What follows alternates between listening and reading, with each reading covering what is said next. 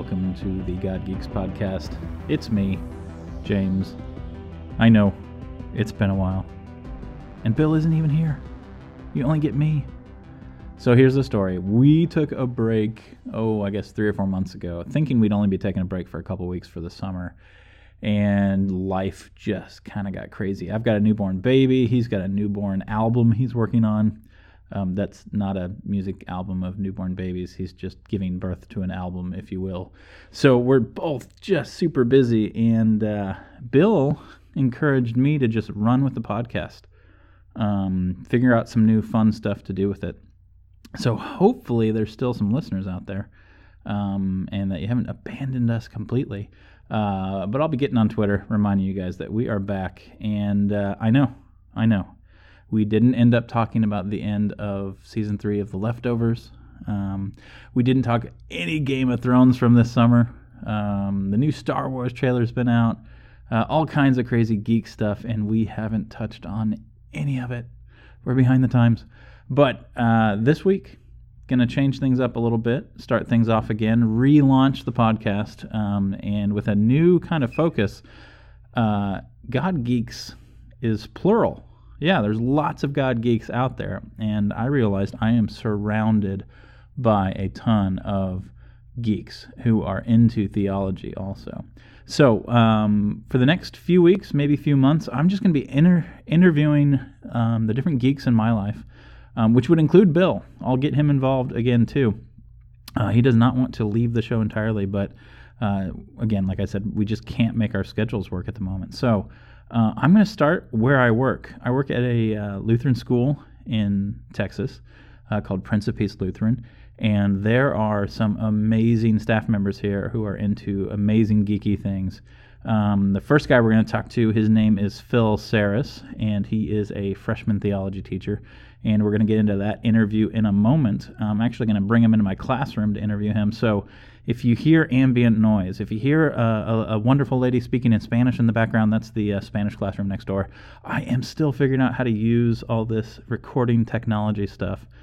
We used to record in Bill's studio, basically, with very little ambient noise, and he did all the technical stuff. But what I've got at my disposal now, I bought a new microphone. Maybe I'll geek out about that a little bit. Got one of those blue Yeti microphones, and it's pretty cool. I just don't know how to use it yet. So if the quality is horrible, just send me an email. I'm figuring out how to adjust EQ levels, all that kind of stuff, and normalize the volume. I don't even know what that means yet. We'll figure it out. So without further ado, we're going to jump into an interview with Phil Seris, who's a really interesting guy.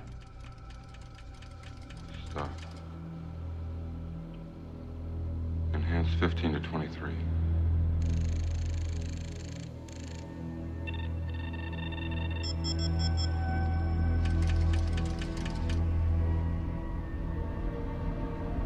Give me a hard copy right there.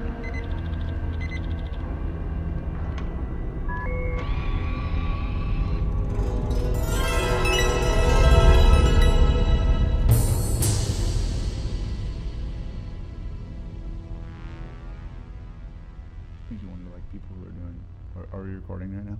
Are we recording right now? Yeah. Yeah. I'm going to do that like soft open where you just record and you don't tell the guy. Got it. Yeah, we're recording. So it's just like ha, witty banter. Yes, witty banter, and we're good to go. And we're good to go. So I already introed you in the intro. You weren't here. Oh, wow. Phil Seris, right? What's your Twitter handle? At Mr. P. Seris. At Mr. P. Seris. Yeah. So I set up a YouTube channel a lot of years ago, and I was like, oh, well, this will be great. And I don't know that I regret it, but I don't know that it's the best use of the Twitter handle. I think about changing it, but I'm just at the James Cleland. I know. Yeah, which makes sense. I made it simple. It makes I should have been at the Clee Diddy or something. Clee Diddy. Could have been famous. That could have been the difference maker. I'm famous in my own world, but it's most of us. Okay, so you teach little freshmen. Yes. Yeah, they're little fragile minds. Yes. And you teach theology. Yes, I do. So I teach 9th grade theology. I've got all the students. So we're kind of in a transition year where we're changing into a curriculum that's focusing more on what is the Bible about? Okay. And how do you read the Bible, and how did it come into being? And so we're What about their feelings? Don't you spend a lot of time on feelings? No. Well, I mean, it's important. Yes, it's important and an important period of their life, but we talk about it in light of the gospel. Okay, that's cool. So that's cool. So do you have like a set? I know the answer to this question. Do you have a set curriculum, or are you like winging it, or what do you do? Like I said, we're in the process of transitioning, so we're kind of creating our own curriculum, but it's based on Called to Believe, Teach, and Confess, which is what I had to memorize to pass the test to get into Concordia. There you go. We're doing Called to Believe and Teach and Confess light. We're studying some of the theological terms and the deep theological issues, but kind of on the lighter side. Okay, so they don't have all the vocabulary. But listeners out there who aren't familiar with this hefty tome, it's produced by Concordia Publishing, I think. Right. So it's a very Lutheran perspective on theological questions. But what I like about it is, and why I think probably perfect for the classroom, is it answers questions about other worldviews and other beliefs. It does, and gives a good. Yeah, it goes through systematically, and it'll talk about different views and say, this is why it's valid, this is why it's not, and it'll give some of the logic behind it, scriptural references, things like that. So cool. It's a very sound document, and obviously, but it's huge. It's pretty weighty for freshmen, wouldn't you say? It is. It's very weighty, and so you and I were talking. We need to make a junior high school version of it. I think so. So if anyone from Concordia Publishing is out there, we will quit our jobs to do that. And you can pay us twice what we make right now. Yeah, so we'll just pilot that program, create a student-centered curriculum, and with activities and things like that. I think it would work pretty well. But are you familiar with the Jesus Storybook Bible? I am. Actually, I referenced it in class today. Oh, yeah. So, okay. Yeah, so I told a story of my son. He's got these plastic tools. They got the battery packs, and I was talking about how sometimes we use scripture like that. It's like this distilled version for children. Yeah. That we tell the story of Noah, and it's about the animals, and it's about the rainbow. And it's like it is, but at the same time, it's about really the Bible is an adult book, so it's a cleanse of the earth from sin. And by God's grace, Noah is saved, not because of his righteousness. Right. So that's one of the key things I like about that. And so I can't remember the exact phrasing of it, but.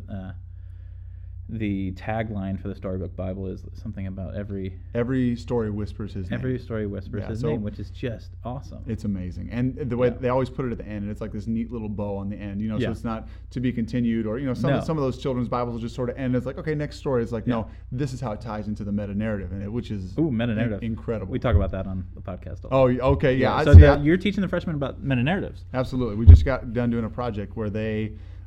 Spent a bunch of time planning a project to tell a story of the Bible, one of the accounts, and then at the end I had them look at, where's the gospel, where's the law, how does this point to Jesus as Savior, and obviously there was a lot of scaffolding going on there because for some of them, what does that mean? So that's we give them here's where we want to go. Okay. And obviously for a person who has never thought of the Bible as a huge as one big story, and they've thought about it as anecdotal things. Yeah, they have. We help them get to the point where they can say, oh, I get that. So you look at the law, you look at the gospel, you look at God's goodness, and then you say, well, what's his ultimate goodness? It's sending Jesus to die on the cross. And so you kind of stair-step them to the point where they're going, oh, I see how the story of Joseph is really it's trial, but it's his triumph, but it's God's goodness, and his ultimate goodness is sending Jesus to die on the cross. So I like it. That's awesome. It was fun. They did an exceptional job. And then you teach math too, don't you? Yes, pre-calculus. Okay, so the Christian teaching kind of buzzword for the past, 20, 30 years has been biblical integration. Yes. How does that work in math? So I think one of the major things that we do is we put on our syllabus, we see how God can be infinite. So you just tack a Bible verse every week, right? I think,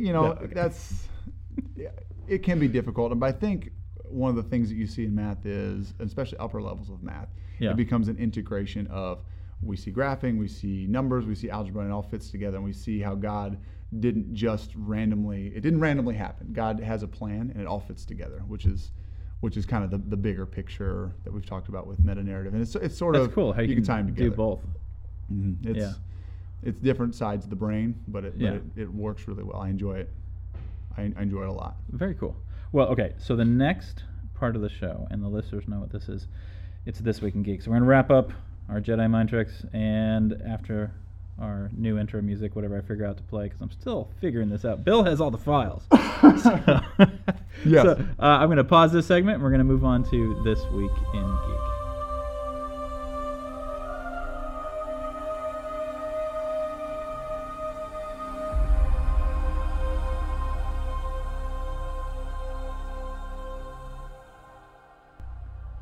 All right.